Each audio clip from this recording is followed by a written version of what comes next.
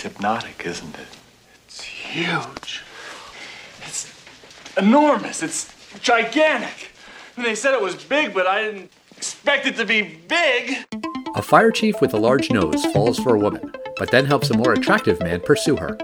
Listen as we discuss Steve Martin's different eras, too much saxophone, and appropriate attire for plastic surgeons. Then we find out if 1987's Roxanne stands the test of time.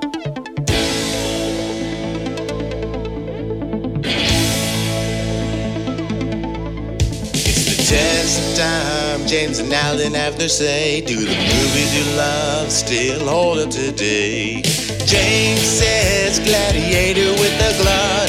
Alan says as a father, blah blah. It's the test of time, James and Alan have their say. Do the movies you love still hold up today? Test of time, James and Alan have their say. Do the movies you love still hold up today? Hello, everybody, and welcome to the Test of Time podcast. My name is Alan Noah, and I am here joined by my buddy, my pal, James Brief. That is me. And you're not only joined by me, we're also joined by our listeners. That's right. Hello, listeners. It's so nice to have you listen to us. That sounds weird. But, you know, I'm glad that you're here. I'm glad that you're listening to us. That's right. We're glad to join your car ride. Maybe you're listening when you're jogging, or you just turned on Alexa and we're listening there. Maybe we're in the bedroom with you, in which case, hello. Maybe we're... Stop it. This is getting really weird. I don't like where this is going. We just said hello. I think that's all we needed to say. I'm just saying people could be in the International Space Station. They could be scuba diving. They could be making new listeners right now, if you know what I mean. I do know what you mean, but ew. Also, I don't think you should listen to podcasts while scuba diving. I think that's probably not good for your inner ear pressure. Well, it depends which podcast. No, it doesn't, actually. But whatever. I'll leave that to the scuba diving experts. I'm really excited to talk about this movie. You suggested it, and I was like, yes, immediately, yes, a Steve Martin movie, I'm in, because I love Steve Martin. We finished watching the second season of Only Murders in the Building not that long ago, I think. Do you watch that show? I watched the first season. We haven't gotten to the second season yet, but fantastic show. I mean, yeah. Martin Short is, for me, the most underrated actor in terms of he did not get the career he should have. He should have had Steve Martin's career. I'm not saying Steve Martin shouldn't have had his career. I'm saying this should have been a Matt Damon and Ben Affleck. Like, they should have both hit the superstardom together. They're just so wonderful together. That show, I'm looking forward to the second season. And I heard it's renewed for a third. That is true. I won't spoil the second season in any way, shape, or form other than to say I enjoyed it. Yeah, I will thank the news organizations for saying headlines like, surprise cameo at the end of Only Murders Season 2 has signed on for Season 3. So now I know that this actor is now in Season 3. That was spoiled for me too, and I was pissed off. Just knowing that he's in it, it doesn't spoil anything. But at the end of last week's episode, you said that this movie, Roxanne, was peak Steve Martin. And I kind of was like, well, I don't know about that because he's never really stopped peaking. Even now, he's got this great show. And there was a big thing where he said that he was maybe going to retire. And then he kind of said that maybe he's not going to retire. And I mean, he's in his mid to late 70s now. And, you know, his career has had ups and downs like pretty much everyone's has. But, I mean, he's been firing on all cylinders pretty regularly since the 70s. In the 70s and earlier, there would be comedy records that people would have. Very famously, Richard Pryor would have records, but a lot of people had records. And Steve Martin had a really, really famous comedy records. The image of Steve Martin was not this family movie kind of guy. It was an arrow through his head. Yeah. Like, he famously wore that on a lot of his comedy acts. And he'd be this traveling comedian, and he would kind of go on The Tonight Show. He was that kind of guy. And that was like the first era of Steve Martin. Then he's on Saturday Night Live. Steve Martin was never actually a cast member, but he's been there forever. He was one of the original inductees into the Five Timers Club in that famous Tom Hanks episode. Do you know how many times he's hosted? I mean, he's just been there forever. I don't know the exact number of times he's hosted, but I know that for a long time, he and Alec Baldwin and John Goodman, I think, were going back and forth for like the top spot. I'm not sure if he still holds the record, but he was on a lot. Like nowadays on Saturday Night Live, if you host like early in the season, well, that's it. You're not coming back for a second time in the season because they won't have the same person host twice. But in the 70s, when the show was new, they did do that. And they had Steve Martin host a couple of times per season, which, you know, it's not done anymore. He had hosted a lot back then and then kept on hosting, you know, 80s, 90s, 2000s. So I don't know. I guess I could look it up. But a lot is the answer. He's hosted a lot of times. Right, and he became a big star. Then you have movies that were big hits, like before we were born. Movies like, I'm sure we'll review it at some point, movies like The Jerk. I remember these are kind of films that you'd see in the video store in the 80s. I remember there was one I'd always pass. I never watched it, called The Man with Two Brains. And you've never seen that? No, I've seen that. I've never seen that one. I think the first film I ever saw from Steve Martin is a film with a wonderful actress. We've reviewed her in one film so far, a body switching film called All of Me. Do you remember this film with Lily Tomlin? No, I don't remember that one. I don't know if it's body switching or I think maybe he dies and comes into her body. That was his late 70s, early 80s era. What do you first associate Steve Martin with? When I think of Steve Martin, probably the first things that pop into my head are Parenthood and My Blue Heaven.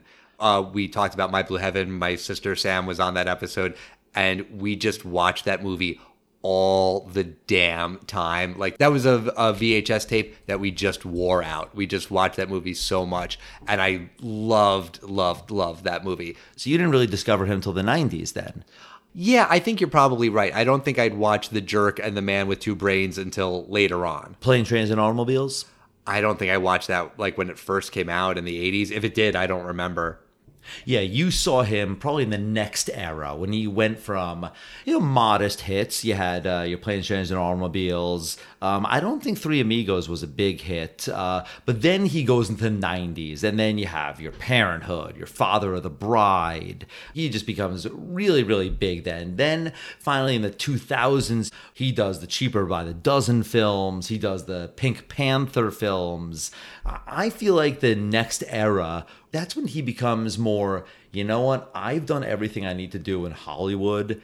I'm going to break out of Hollywood. And you find out he's going to play the banjo. Okay, Steve. This always happens. Keanu Reeves and Bruce Willis, they have a rock band on the side. Like, okay, have fun, guys. And then you hear things like, did Steve Martin just win a Grammy Award for banjo? And he is a fantastic banjo player. I mean, if you see him live, this is not a trick. He is unbelievable. I think I mentioned this before, but Courtney and I did see him live when he was doing a stage show with Martin Short. And I think they've done a couple other versions of that stage show since Courtney and I saw them a couple of years back. But he does play the banjo live with his banjo group, and they're great. It's just part of the show. Right. And then you have a new medium, streaming. Streaming is tough. You can't just entertain people for 90 minutes. This has got to be sustained over 8 or 10 hour long mini movies. And it can't, kind of be boring in the middle where commercials are going to happen. You got to keep them entertained, and the guy knocks it out of the park. Yeah, but let's talk about this movie, Roxanne. This was a movie that I had seen when I was a kid at some point. I don't really remember when. I think my mom was just like, oh, you'll like it. It's funny. And I definitely hadn't seen it in many, many, many years. Had you seen this before? I think I saw it exactly once.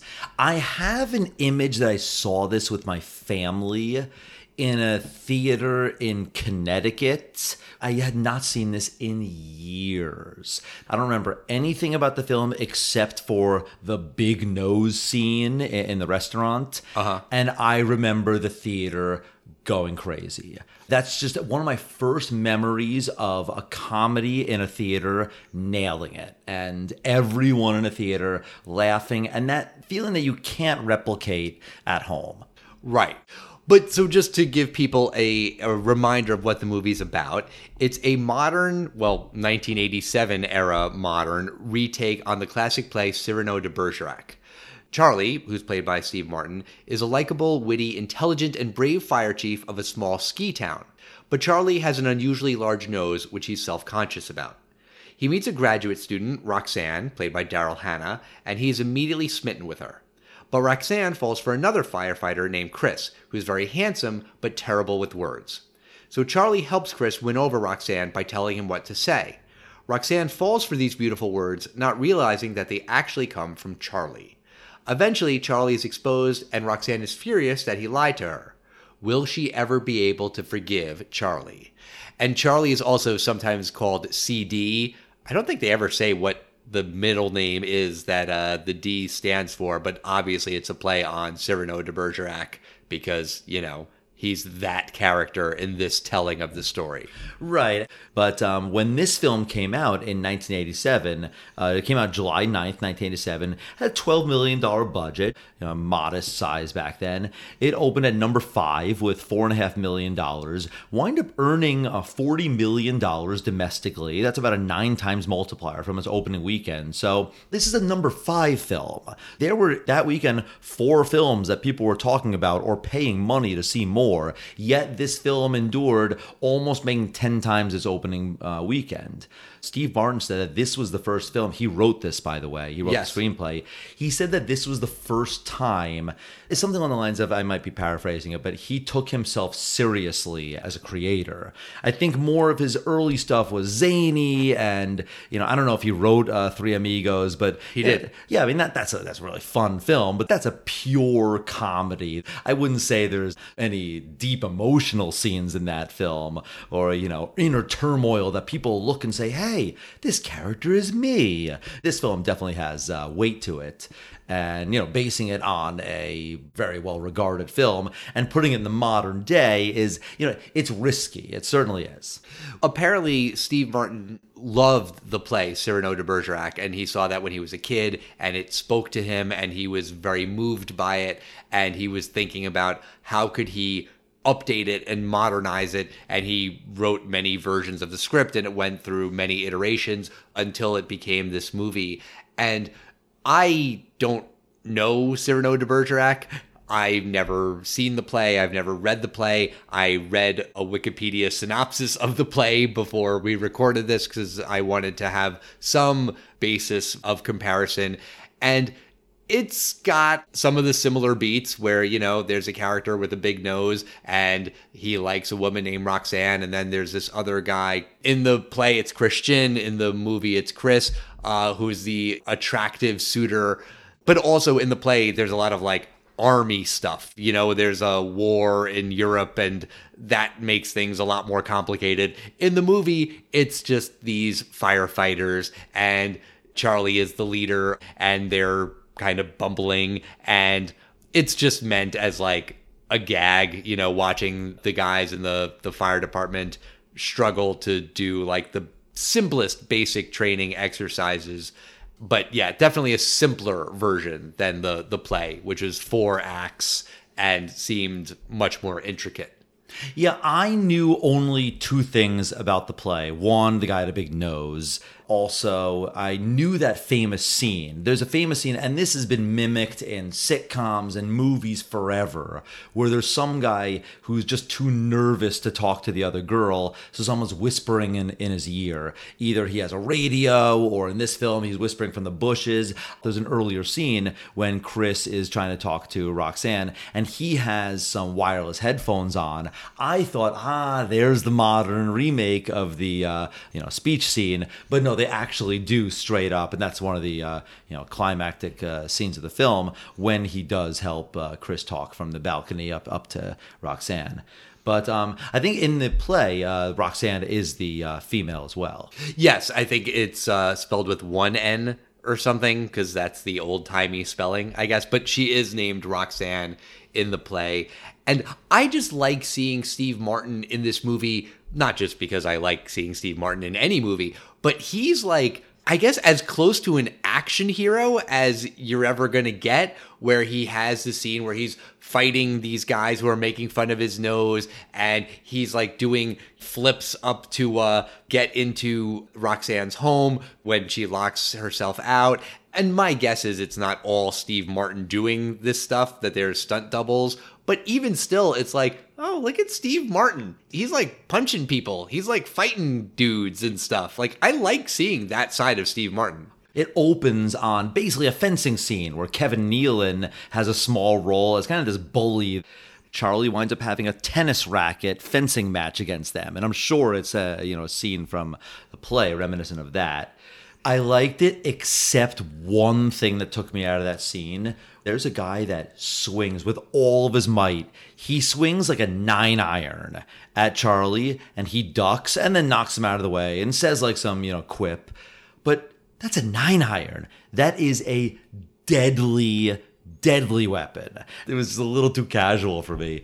There were also a lot of sound effects in that fight scene, like when he's like hitting the guy with the tennis racket, it's like wubba wubba, like the things that they added in post, which was definitely a trend we've seen in other movies from the 80s. That kind of takes me out of it. Yeah. That scene, I would have liked that to be done a little better. However, I have to talk about the opening scene. So I saw this with Sarah, and she had never seen or heard of this film, which is interesting. I mean, it wasn't surprising because this film is relatively unknown. I don't think you will find anyone under 30 that has heard of this film if they're not like a Steve Martin aficionado. I just find it strange that it hasn't been in the zeitgeist. Like, I haven't seen The Jerk, but I've heard of The Jerk over and over and over through the years. And Three Amigos, which wasn't a big hit, like I said, everyone quotes this film. So right. This film, which is, very critically acclaimed, like just is kind of forgotten about. So the point is, Sarah knew nothing about this film. I wouldn't even let her see when we turned it on what was this on? Paramount. I saw this on. Yeah. I didn't let her see the big picture because I didn't want her to see that he has a big nose. I was kind of thinking, well, it's not like you'll be spoiled. You're going to see it right away. The opening scene of this film with all the credits, it's amazing. You see Charlie walking through the town. They film it so brilliantly. I asked Sarah, I said, do you notice anything about this guy? And she says something like, well, he's like whistling a lot or something, like she was totally missing it. You see him walking straight towards the camera, but because he's walking towards the camera, you can't notice the nose. Or he's walking as profile shot, but there's like a branch in the way. It's really, really clever. And, you and I know the one thing about Roxanne is he has a big nose. It's in the poster. It's in everything. If you don't know about that, you really don't figure it out until Kevin Nealon says something like big nose, something like that, and there's a very slow turn, and I watched Sarah and she was like, whoa, what the hell is that? Like, it's not something to expect. And also, I'll say the prosthetic in this film, so well done. I kept looking for where's the line where you could see the plaster, and I thought this was brilliantly done, especially for 1987. Yeah, I didn't notice any seams or anything where you could tell that it was a fake nose. They did a good job with it. It looks fake only in that people who have big noses don't have big noses like this, where they just kind of stick straight out parallel to the ground. That's just not how noses work. Oh, this is a Pinocchio nose. That's exactly what this is. Yeah. I think, just based on a poster I've seen of Cyrano de Bergerac, I think he has more of the crooked nose. You would correct with plastic surgery these days. Yes. And the character of Roxanne, I think, is great and is charming. But Roxanne is also she's saying that she is being very forward with Charlie, because she asks Charlie to put in a good word for her with Chris. And that is, in her mind, being very forward and kind of aggressive. And, you know, if you're looking at it from the old-timey point of view, you know, the man asks out the woman and the woman can't show any interest because that's wrong for whatever reason. And of course, that's outdated and stupid. But it's just like, no, if you were going to be forward and you're okay with being some degree of forward, then you would just go to Chris and ask him out or strike up a conversation. And instead, she's asking Charlie to do it for her, which just kind of made me think of like that South Park episode. I forget which character likes the other one, but like they can only have their friend talk to her or her friend talk to him. That's like, not South Park. That's middle school. You can't ask out a girl. You need your friend to ask out the girl, and the friend asks out the best friend to give the replies. I mean, this is how the relationship goes. Right. But the joke was in South Park that like he says like, I've been doing this all wrong. I was asking my friends to talk to her. I need to be direct. I need to go directly to her friend, you know, and it's like, no, you're doing the same exact thing. You're not being not ladylike. I was thinking the exact same thing. She likes him. Right. Just kind of flirt with him and then maybe realize this guy's a moron. But what I really liked about her, she's brilliant. She's a graduate student in what field of study, Alan? Astronomy. There's some other guy that's trying to flirt with her, not Chris, but then someone says astronomy. So the guy goes, astrology, astronomy, what's the difference? And I was like, anger. Oh, is that a trigger for you? That's good to know. I'll just make a little note of that here on my keyboard. But when Roxanne is talking to Charlie and she's like, well, there's someone I like, but I don't know how to tell him. And Charlie thinks that she's talking about him because he really likes her. And for like the first couple of lines of the conversation, it's all like things that would apply to him. And then eventually she's like, yeah, and he's really strong and he's really handsome. And he's like, wait a second. And his name is Chris. And like, oh crap, it's not me. I think when he realizes that she's not talking about him, Steve Martin plays that scene really well, where you can tell from his face he's devastated, but also that he's holding in that devastation. I think that's like a powerful, well-acted scene, considering that, you know, this movie is supposed to just be like kind of a lighthearted, silly comedy. I thought that Steve Martin did a really, really good job there. And I'm kind of jumping ahead, but at the end of the movie, Roxanne is really pissed at Charlie because he lied to her. And she actually punches him in the nose, which, you know, seems like it would be very painful considering he's got this super long nose. But like, you understand why she's mad, and she has every right to be mad because he absolutely lied to her and deceived her. But you also do sort of see it from his point of view, and you get why he felt like he had to do it. And I appreciated that. I felt like it's not just that like he's a bad guy. He did a very wrong thing, but you understand like why he did the wrong thing. And it doesn't justify the bad behavior, but you understand the motivation. I feel like that's a thing I've been mentioning a lot in podcast episodes with you about like, I don't understand why this character did the thing.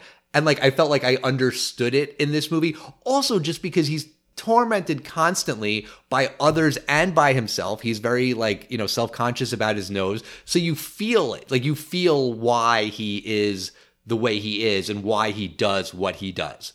Yeah, they do one thing in this film very well to explain exactly the point you just say. But in the film, it's established you do not talk about this guy's nose. Right. And this guy has an unusually large nose, but it seems and it's implied that none of his firefighters that seem to respect him, they will never talk about it. Right. And they talk to Chris, the new guy. They even mention, do not talk about this nose. He's like, all right, whatever, I'm not an idiot. I'm not going to like blurt out something just because, I see it. Chris finally sees his nose and he's just like, oh my God, it's enormous. It's the biggest thing I've ever seen. And everyone is waiting for the explosion. The firefighters, they back out of the house because they're like, he's going to kill him. And then Charlie's like, hey, let's rack up the billiards game. And he's like, aren't you going to kill me? And he goes, no. And the reason he's not is because he just got home from Roxanne's, and he wrongly thinks it's him, but he goes, she likes me. His most hated thing in the world, which is his self-consciousness about his big nose, someone just went on and did a bad version of that insult. Like, it was like 20 seconds of insulting him. And he was like, nah, I don't care today. I'm in such a good mood. Yeah, because he got the attention from this woman. And you get the sense that he doesn't have a lot of girlfriends, love interests. He says he doesn't date very often. So this is definitely a big deal for him. Yes, except you get the sense that everyone likes this guy in town. Yes. I don't think it's one of those everyone was dying to date him, but I'll bet you in my headcanon, when he does get with her, everyone is super duper happy for him. Sure. I would agree with that. Yeah. And, I want to talk about the only scene I remembered in this entire film. It's the big social pub of the town. And some guys, he gets into Charlie's face and he's trying to insult Charlie. So he goes, hey, big nose. It's been really established that not only is this guy charming, but he's very, very witty. Yes. And Charlie's not insulted by the fact that he's called a big nose. He's insulted by the fact of like, look, that's the best you can do. Right. So he basically tells this guy that you can think of a better insult. So he hands him a dart and says, throw her to the dartboard. I'll say as many insults as the number you hit. And a dartboard, in case you're not familiar, is 1 to 20. The guy, of course, hits the 20. And then he says, 2 out of 3, hits the 20 again. He goes off and does 20 alternate insults that this guy should have said. And he doesn't just say insults, he goes into 20 different topics. You got philosophical and political. Let me play a short little selection of some of the lines he says. Start with obvious. Excuse me, is that your nose or did a bus park on your face? Meteorological. Everybody take cover, she's going to blow. Fashionable. You know, you could de-emphasize your nose if you wore something larger, like Wyoming. It's brilliant. And I do remember the theater going crazy for a number of these. And if I saw this when it came out, I must have been like not even 8 years old. The last joke in here when he says, excuse me, is your name Dick? And yes, as an 8-year-old or 7.5-year-old boy, I understood that line. Maybe I didn't understand the line of he can satisfy 2 women at once, but right. Except for like maybe that line, this is all playground humor. No, some of it is like intellectual. He makes a joke about like the grindstone, like keep your nose to the grindstone. That's true. Like, I'll bet you I would not have understood more than just that one. You're right. Yeah, I mean, I think it's clever and it shows that like he can think on his feet. And also though that like he's been internalizing how he feels about his nose, that he has all of these things ready to go because he's either heard these insults or he's thought them and like said them to himself over the years because that's all he can think about. Like he goes to a doctor to like fantasize about getting a nose job and apparently he can't because he's allergic to anesthesia, which seems like there should be a workaround to that. Like there would be like another way they could do it, but whatever, it's good enough for the movie. I thought they were going to say something like there's some artery that's in the way and no one can operate on it. I thought that's what they were going to say. I did think that was a weird one. Yeah, right, because like there's lots of different types of anesthesia, right? So like if he's allergic to 95% of them, he would still have a couple of other options, right? Right. But whatever. The doctor, by the way, he looked like a 1970s porn star. He like had like the button down shirt, but like half of the buttons were open and he had like the huge stash. Like this guy's supposed to be a doctor? He's a plastic surgeon. And I said, this guy is that kind of plastic surgeon. That's what I said to Sarah when we were watching this. Because plastic surgeons are probably the richest doctors out there. They're not going through insurance. They're just saying, this is what I charge. It's $25 grand for a boob job and I'm doing 8 of these today, they do pretty well for themselves. So if there's going to be a doctor that's going to wear, the button-down shirt with the top 4 buttons not buttoned, it's probably not going to be the pediatrician, it's probably going to be that guy. That makes sense. There's one other part that I really like when the firefighters have to go and rescue a cat from a tree. You know what they called it? No. They called it Operation Snowball. Ah, that's your real nickname. No, my real nickname is Scooter. No, it's not. It's really Snowball. They said Operation Snowball, and I thought of you. Ha, ha, ha, ha, ha. Well, they shouldn't have, unless they had a scooter in the scene. They didn't. But skipping ahead to the end of the movie, Roxanne finds out that it was Charlie writing her all of these letters. She's mad. She punches him in the face, but then she ultimately forgives him, and the movie ends with the two of them together. And that is not what happens in Cyrano de Bergerac, the play. In that story, Roxanne does find out that Cyrano was writing all of the beautiful words that she loved, but she only finds out while Cyrano is dying. And Cyrano finally confesses literally on his deathbed, and then she says, okay, well, I love you, and then he dies. And that's very, very, very different than what happens in this movie, where she's like, yeah, you lied to me, and it's fine. And earlier I was saying how I liked how this movie does a really good job of showing you, the audience member, why Charlie does the things that he does. It really does not show why Roxanne changes her mind. And like when Roxanne is really pissed at Charlie, you 100% get it. Like you feel her anger. She is completely justified in being pissed at him. But then he leaves. He puts out a big fire. He's a hero in the town. Everyone in the town loves him because like he saved the town from this big, huge fire that would have been a catastrophe. And all the firefighters who were kind of bumbling idiots before, he trained them and they do know what to do in an emergency. And he saves the day. But that makes her change her mind? Like those two things are pretty unrelated and disconnected.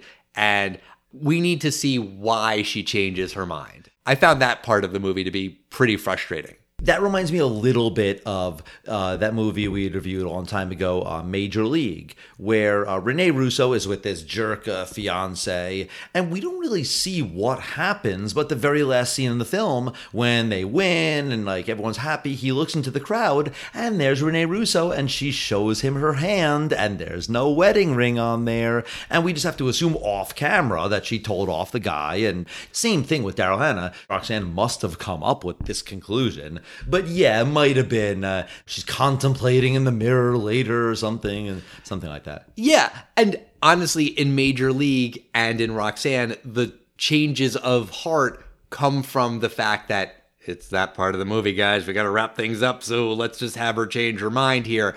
And in Major League, it doesn't really bother you because that's a baseball movie, and that love story is like maybe a C or D level plot. But in this movie... named Roxanne. Right, exactly. It's a rom-com. I really feel like they did the character of Roxanne, the titular character of the movie, a disservice by not explaining why she changed her mind. But since we've gotten to the end of the movie, James, let me ask you, do you think Roxanne stands the test of time? Did you notice the saxophone in this film? Yes. It was so 80s. It was like Steve Martin in 1987 said, I think we're going to need a really 80s sax here. That's what we need. And the guy goes, I know exactly what you need, sir. That really, really does not stand up. This is an 80s and 90s thing, and there's the guy that we love. There's Charlie. He's such a good guy, and Roxanne is the person for you. You're such a great character. And she's with Chris, and it's like, doesn't she see he's not good for her? And luckily, the guy's a total moron, and he also kind of like leaves Roxanne for her friend. So good, this guy's a jerk. It makes it easy. It's a cheap thing, I think. It's obviously an easy decision for all the characters. Charlie should be with Roxanne, and Chris should be with that friend. Everyone works out in the end. I wish Chris was either written better, or I kind of believe that there was anything more to him than just his good looks. Of course, Roxanne does fall for him because she thinks he's smart.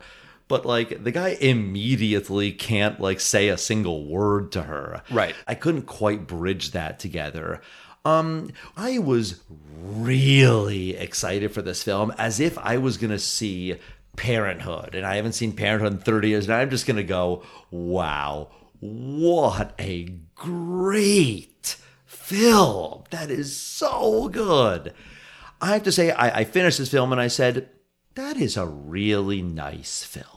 I was underwhelmed. I think it's only my fault, though. I had only seen this film once, maybe 30 years ago, and I don't think it was as good as I remembered. I'll also say the big nose scene wasn't 20 hits one after the other.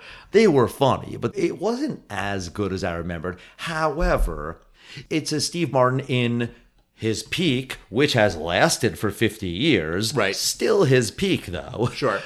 It's a well-made film. You will not be upset if you watch this film. The film, in and of itself, it definitely does stand the test of time. I thought it was a fine film. Plenty of laughs. The one weird thing that does jar me from it is it's the Steve Martin curse, where he looks kind of identical the way he looks today, because, and we mentioned this before in Steve Martin films, he went prematurely gray, which means the guy locked in, looking, late 40s, early 50s, he's looked like that since as far as I remembered. So Right.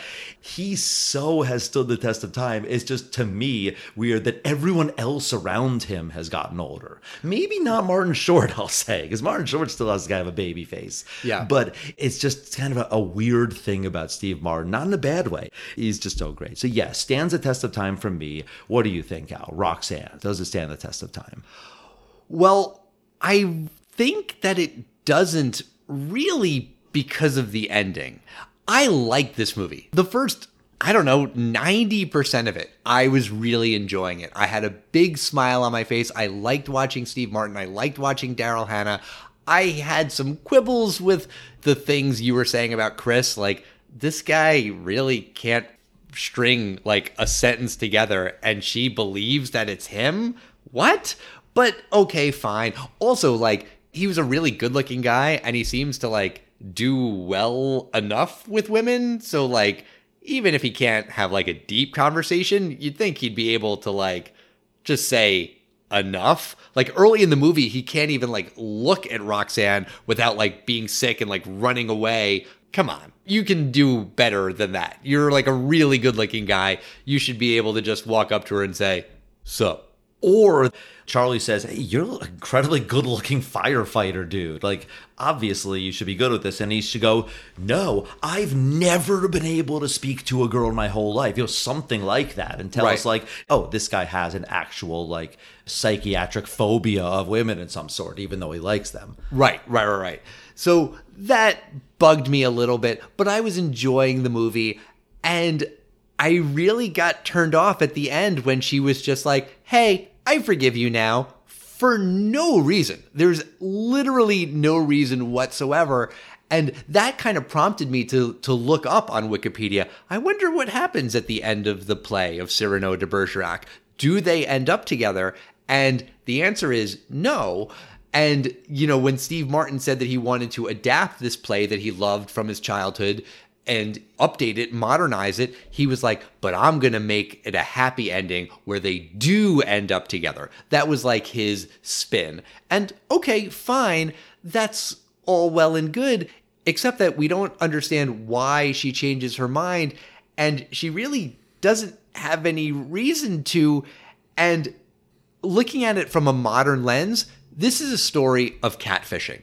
And from a test of time perspective, you could very easily make the argument that you could tell the same story now, and it would be 1,000,000 times easier to trick Roxanne. Instead of having to go through this whole thing of writing letters and worrying about the handwriting matching, and then he's going to write it and then Chris is going to sign it, All Chris has to do is hand Charlie his cell phone and say, she's texting me, man. You write to her for me. Right. Or the scene is going to be on the balcony where he keeps looking up at Roxanne and he looks down at his phone and he's going to see Charlie's words texting him what to say.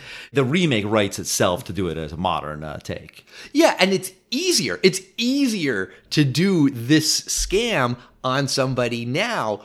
And so you could make a movie where that happens, where someone gets catfished and someone thinks they're talking to someone and they're actually talking to someone else today. You could make that movie very, very easily today. But if you made that movie today, the movie doesn't end with the woman falling for the guy who is scamming her, who is catfishing her, and they end up happily ever after. I don't see how that happens. I really, really don't. I see how that movie could end with her saying, you lied to me, you deceived me, and even though I loved all of the words that you said, fuck you, man. Get the hell away from me. I don't think there's any way that they can end up together today. Well, there's a redemption action he has to do. Here's how you do it the easy way. Chris is not just an idiot. He winds up being a monster. He attacks her. And then if he's able to be the knight that saves her, that's how it works in Hollywood, I'm saying. But obviously why she forgave him was because of what he said. But I have to fill in those holes off camera, I guess. Right. But if you remade the movie, you could end it on a note that doesn't have to be necessarily like a real downer, where like the Charlie character, now he has learned a lesson, now he has gained some confidence, and he can have a meaningful relationship with someone else. I don't really see how it's going to work with Roxanne. And I think that any studio executive who is handed a script like that would be very nervous to greenlight that movie where, okay, so this woman gets catfished and then she gets together with the guy who scammed her. I don't know about that. And hey, if you're going to say, but Alan, the story of Cyrano de Bergerac does stand the test of time. They just made a new Cyrano de Bergerac movie. I think it came out like late 2021 and then was like wide released in 2022. It starred Peter Dinklage. You can remake that story, sure, but that movie was faithful to the play. My point is, no one would remake Roxanne. Also, just from like a licensing perspective, why would you pay money to license the rights to Roxanne and have to pay Steve Martin when you could just do a new interpretation of Cyrano, which has long been in the public domain, right? Like, because I need to have goofy firefighters in my movie? No, you don't. Just do a new reimagining of Cyrano. I don't think this movie stands a test of time for that reason. And it doesn't mean that I hate the movie. I don't hate the movie. I like the movie. I thought it was really charming. I just feel like the end doesn't work from a modern lens. I don't think it stands a test of time just because of what happened in the last, like, literally 4 minutes. Also, neither here nor there, but Charlie is very good with words, and he's a writer, and you see at one point on his desk, he has the Chicago Manual of Style. I mean, I appreciate as a writer that he would have that on his desk, but personally, I'm more of an AP style book kind of a guy over a Chicago Manual of Style.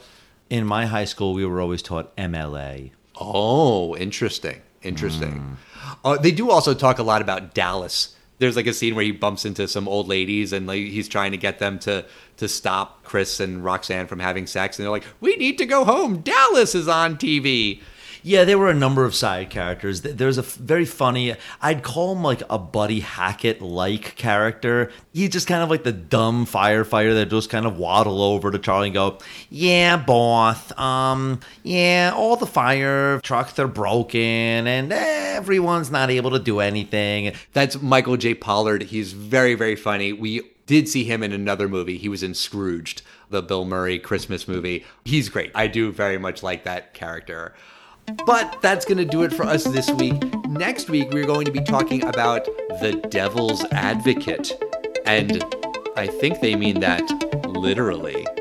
Ooh. Yeah. This is a movie you've wanted to do on the podcast for a while. Keanu Reeves, Al Pacino, Charlize Theron, and one of those people plays the devil. I won't tell you which.